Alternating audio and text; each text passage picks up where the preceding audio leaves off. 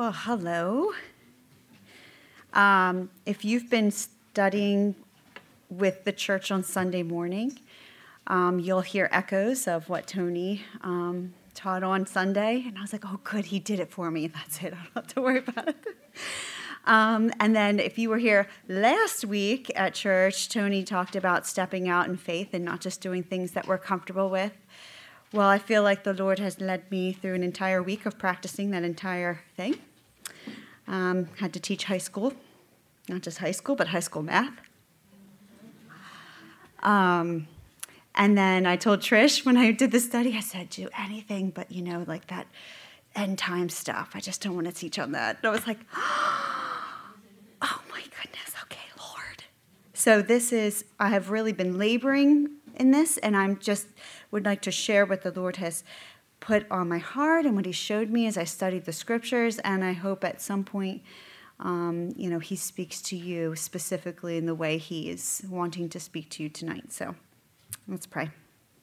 Lord, I just ask you to empty myself of me and just fill me of you, Lord, that you would be glorified and that lives here would be changed tonight, that we would walk closer, Lord, that we would understand you more, that we would be sober in our mindset, and that we would bring you glory in all the things that we do.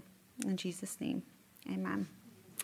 Okay, so the day of the Lord. I'm going to start, I'm not in the workbook, so if you have it, that's great, but I'm going to just kind of go through the passage once and then break it down, and then you'll do table talk with your workbook later.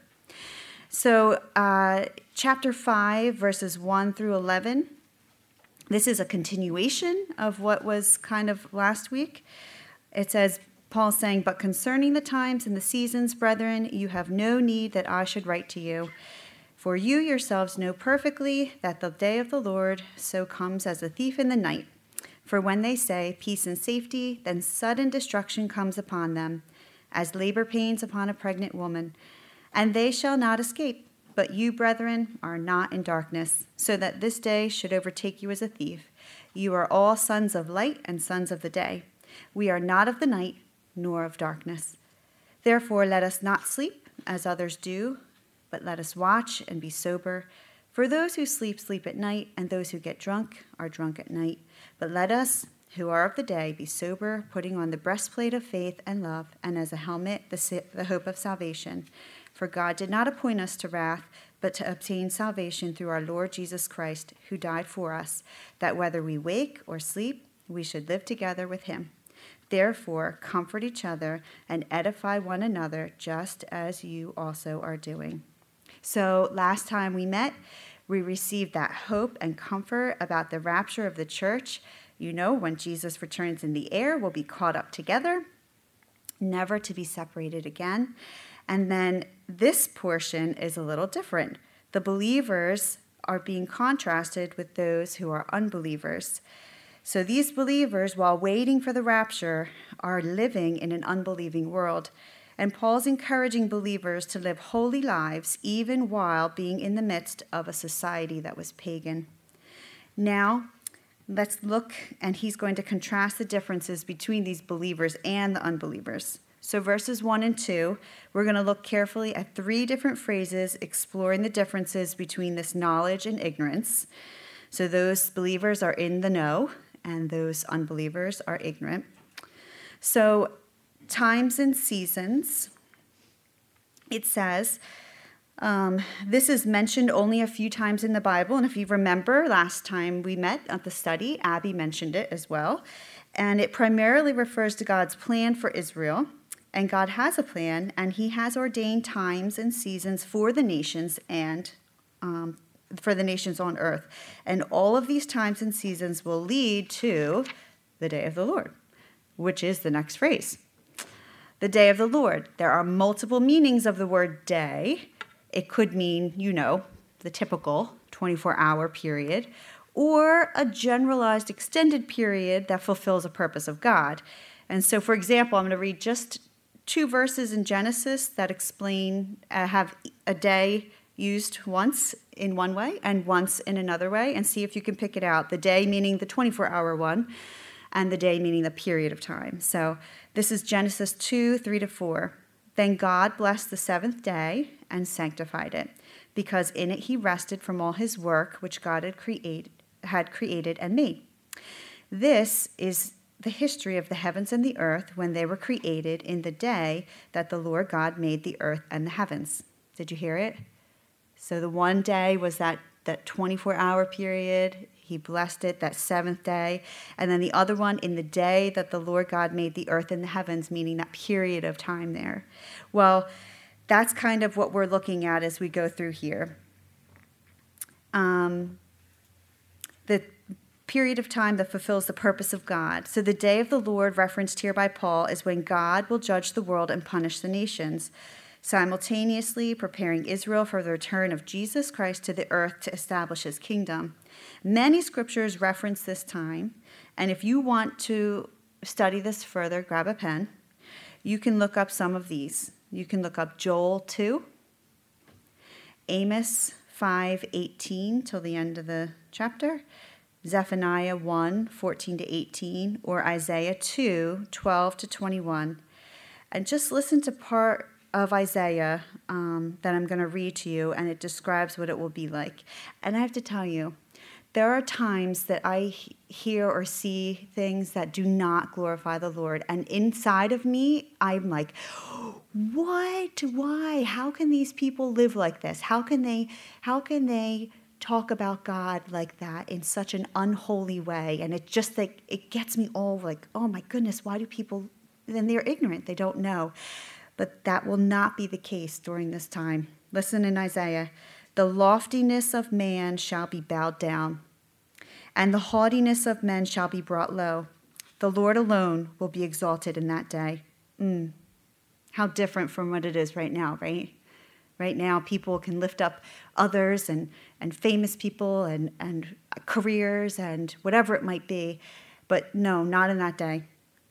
The Lord alone will be exalted in that day, but the idols he shall utterly abolish. They shall go into the holes of the rocks and into the caves of the earth from the terror of the Lord and the glory of his majesty when he arises to shake the earth mightily.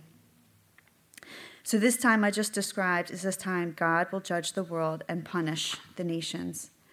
You know, the last phrase we're going to look at in this first couple of verses is thief in the night.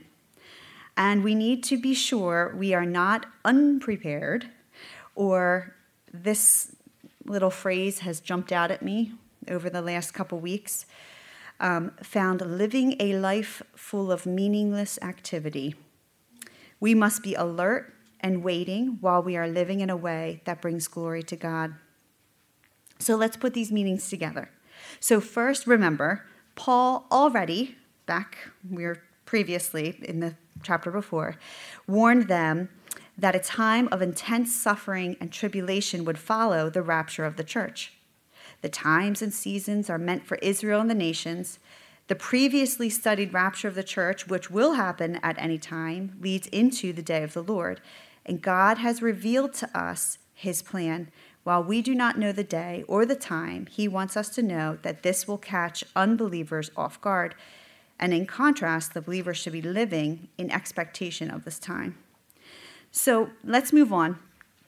Verses 3 and 5, and I will reread them in a second because I want to reread them with you listening for something. These cover what we can expect and how it will be a complete surprise to the unsaved world. Listen to the verses and take particular notice of the pronoun usage. Ready? For when they say peace and safety, then sudden destruction comes upon them, as labor pains upon a pregnant woman, and they shall not escape. But you, brethren, are not in darkness, so that this day should overtake you as a thief. You are all sons of light and sons of the day. We are not of the night nor of darkness. Did you hear the differences there? They, them, you, we. So they and them refer to who? The unbelievers. Very good. And they will be enjoying a false peace and security. They're going to refuse to listen to the warnings and the word of God. And it's no surprise that the world will be caught by surprise. Think of some other times. Ready? that God has sent destruction. Let's recount just a couple. How about the earth during the time of Noah? It was corrupt, right? Full of violence. God was grieved and told Noah the plan to destroy the earth. In Matthew, Jesus compares this time to the time when he comes. As in the days of Noah, so it will be at the coming of the Son of Man. For in the days before the flood, people were eating and drinking, marrying and giving in marriage, up to the day Noah entered the ark, and they knew nothing about what would happen until the flood came and took them all away. That is how it will be at the coming of the Son of Man. People will be going about their daily lives, and it will become as a complete surprise. Okay, that's just one. Let's look at another one. Sodom and Gomorrah. The Lord said about these cities, the outcry against Sodom and Gomorrah is so great and their sins so grievous that he sent 2 angels to destroy them. But God was merciful to Lot and his family. They were warned by the angels what was going to happen. And Lot went to warn his future sons-in-laws about what was going to happen, the coming destruction of the city, and they thought he was joking. Isn't that crazy? The only people to survive were Lot and his 2 daughters. His wife, while she did make it out of the city, looked back, disobeying what the angel said not to do, and turned to a pillar of salt. Even Lot, the angels had to practically drag out, like, let's go now, And I think that, we live in a comfortable time when it seems like God is so merciful. He's so merciful, and he is. But there will come a time when this will not, that's it. There would be enough that you no more of this. And the Lord is going to take that time, and it will be all brought to right before him. And he's going to be bringing low the haughtiness of men. So, in contrast to unbelievers, you and we should be living fully aware of this reality. We should be living expectantly of his return. We should be making the most of the time there is left in the service as unto the Lord that we can do. Whatever he's given you, whatever is before you, that you work at it as unto the Lord. Our days should be marked by meaningful living that brings glory to God. Our daily walks should be a strong witness to the unbelieving world. We do not take our validation from the world's acceptance of us or what we're doing, but rather what pleases the Lord. And that is counterculture. The culture tells you do whatever you want, do what pleases you. You deserve it. You only live once, right? But that's not how God wants us to live. He wants us to please him and do the things that please him, to seek him out. Well, let's look at the next few verses, 6 through 8. Therefore, let us not sleep as others do, but let us watch and be sober. For those who sleep at night. Those who get drunk are drunk at night. But let us who are of the day be sober, putting on the breastplate of faith and love, and as a helmet, the hope of salvation. So here Paul goes in to contrast the believer and how they differ in how they live as an unbeliever. The unbelievers are in darkness and will be surprised. Again, we've mentioned that. While believers live in the light with alertness and self-control. Last time we were together, asleep meant something different. Do you remember? Asleep was used to describe those believers who had died before the Christ's promised return. Remember that? But this time, the usage of asleep is used to describe the condition of someone's spiritual, how they... someone is being indifferent or careless about spiritual matters. So how do they how do they think on things that are of spiritual matter? And they are asleep, not aware of it, not taking any notice of it. Paul clearly points out the difference between unbelievers and believers. And listen to this description. There's 2 different descriptions of 1, the sober-minded believer, and 2, the unsaved people of the world. This is how Warren Wiersbe describes this. He says, the sober-minded believer has a calm, sane outlook on life. He is not complacent, neither is he frustrated and afraid. He hears the tragic news of the day, yet he does not lose heart. And he experiences the difficulties of life, but he does not give up. He knows his future is secure in God's hands, so he lives each day creatively, calmly, and obediently. But the unsaved people, they're not alert. They are like drunken men living in a false paradise, enjoying a false security. While the Holy Spirit filled the first Christians at Pentecost, the unsaved people accused the Christians of being what? Drunk, right? Well, in reality, it's the unsaved who are living like drunken men. The sword of God's wrath hangs over the world, yet people live godless lives, empty lives, and rarely, if ever, give any thought to the eternal matters. What is the difference between these two, right? Is someone living in the security of God or in the ignorance of seeking to please themselves, unaware of the spiritual condition before God? Well, he also reminds them, this is Paul, that they should not be asleep like the world is, but rather to be alert and self-controlled. You know, back in 1 Thessalonians 1:3, we saw the trio. Who can remember the trio? I taught on this one too. I was like, oh man, I'm kind of getting like this is like the theme that's gone through here. Who remembers? No, yes, who said that? Faith, hope, and love, right? Okay, so that trio, guess what? It's back.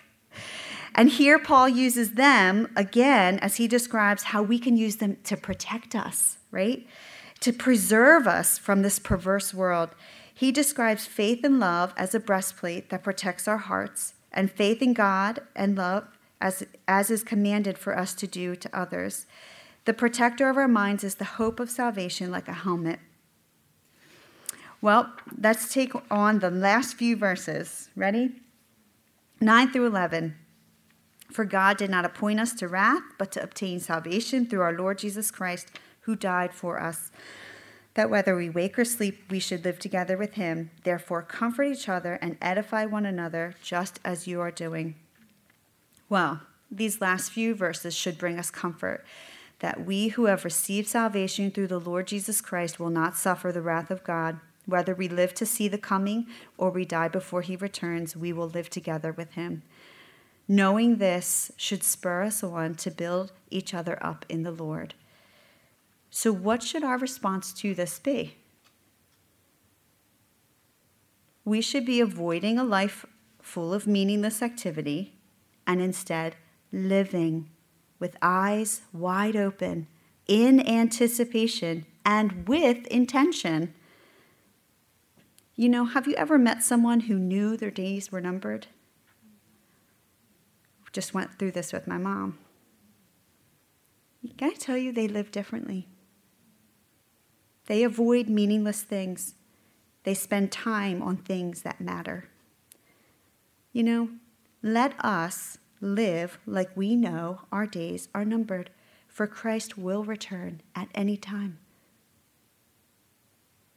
As I penned this, I wrote, Christ can return at any time. No, he will. And I think as I thought about when my mom was going through everything, she took all the things that were meaningless, conversations that didn't need to be had. I would talk to her and bring something up, and she'd say, Bethany, that's not really that important. I was like, yes, you're right, Mom. You know, it really was very, here you go, here's the word, sobering, right? It brought you to a new realization in your mind on what is important and what is not important. You know, when I talked to Tony about this, I said, I can't believe you do this every week. And he was like, yeah. And I was like, sometimes I just don't know what to say. And he said, well, speak the word. And I was like, oh, yeah, of course. But as I really was pondering this, and I was thinking to myself, oh my gosh, Lord, what do you want us to do? And Ephesians 5 came to mind, and I would just like to close. This is how God wants us to live. This is what he wants us to do. Are you ready? Follow God's example, therefore, as dearly loved children, and walk in the way of love, just as Christ loved us and gave himself up for us as a fragrant offering and sacrifice to God. But among you, there must not be even a hint of sexual immorality or any kind of impurity or of greed, because these are improper for God's holy people. Nor should there be obscenity, foolish talk, or coarse jesting, or coarse joking, which are out of place, but rather thanksgiving. For of this you can be sure, no immoral, impure, or greedy person, such as a person is an idolater, has any inheritance in the kingdom of God. Let no one deceive you with empty words, for because of such things God's wrath comes on those who are disobedient. Therefore, do not be partnered with them. For you were once darkness, but now you're light in the Lord. Live as children of light, for the fruit of the light consists in all goodness, righteousness, and truth, and find out what pleases the Lord. Have nothing to do with the fruitless deeds of darkness, but rather expose them. It is shameful even to mention that what the disobedient do in secret, but everything exposed to the light becomes visible, and everything that is illuminated becomes a light. This is why it is said, "Wake up, sleeper, rise from the dead, and Christ will shine on you." Be very careful then how you live, not as unwise, but as wise, making the most of every opportunity, because the days are evil. Therefore, do not be foolish, but understand what the Lord's will is. Do not get drunk on wine, which leads to debauchery. Instead, be filled with the Spirit, speaking to one another with psalms, hymns, and songs from the Spirit. Sing and make music from your heart to the Lord, always giving thanks to God the Father for everything, in the name of the Lord Jesus Christ. That's how he wants us to live. It's in his word. And as we think about and ponder that the time will come when it will be the day of the Lord and there will be judgment on the nations, it shouldn't surprise us. What will we be caught doing? Will we be serving the Lord? Will we be seeking out what pleases him? Will we be putting aside the meaningless things, but making our time intentional? Lifting up each other, pouring into one another, speaking the word to each other in encouragement? I hope so.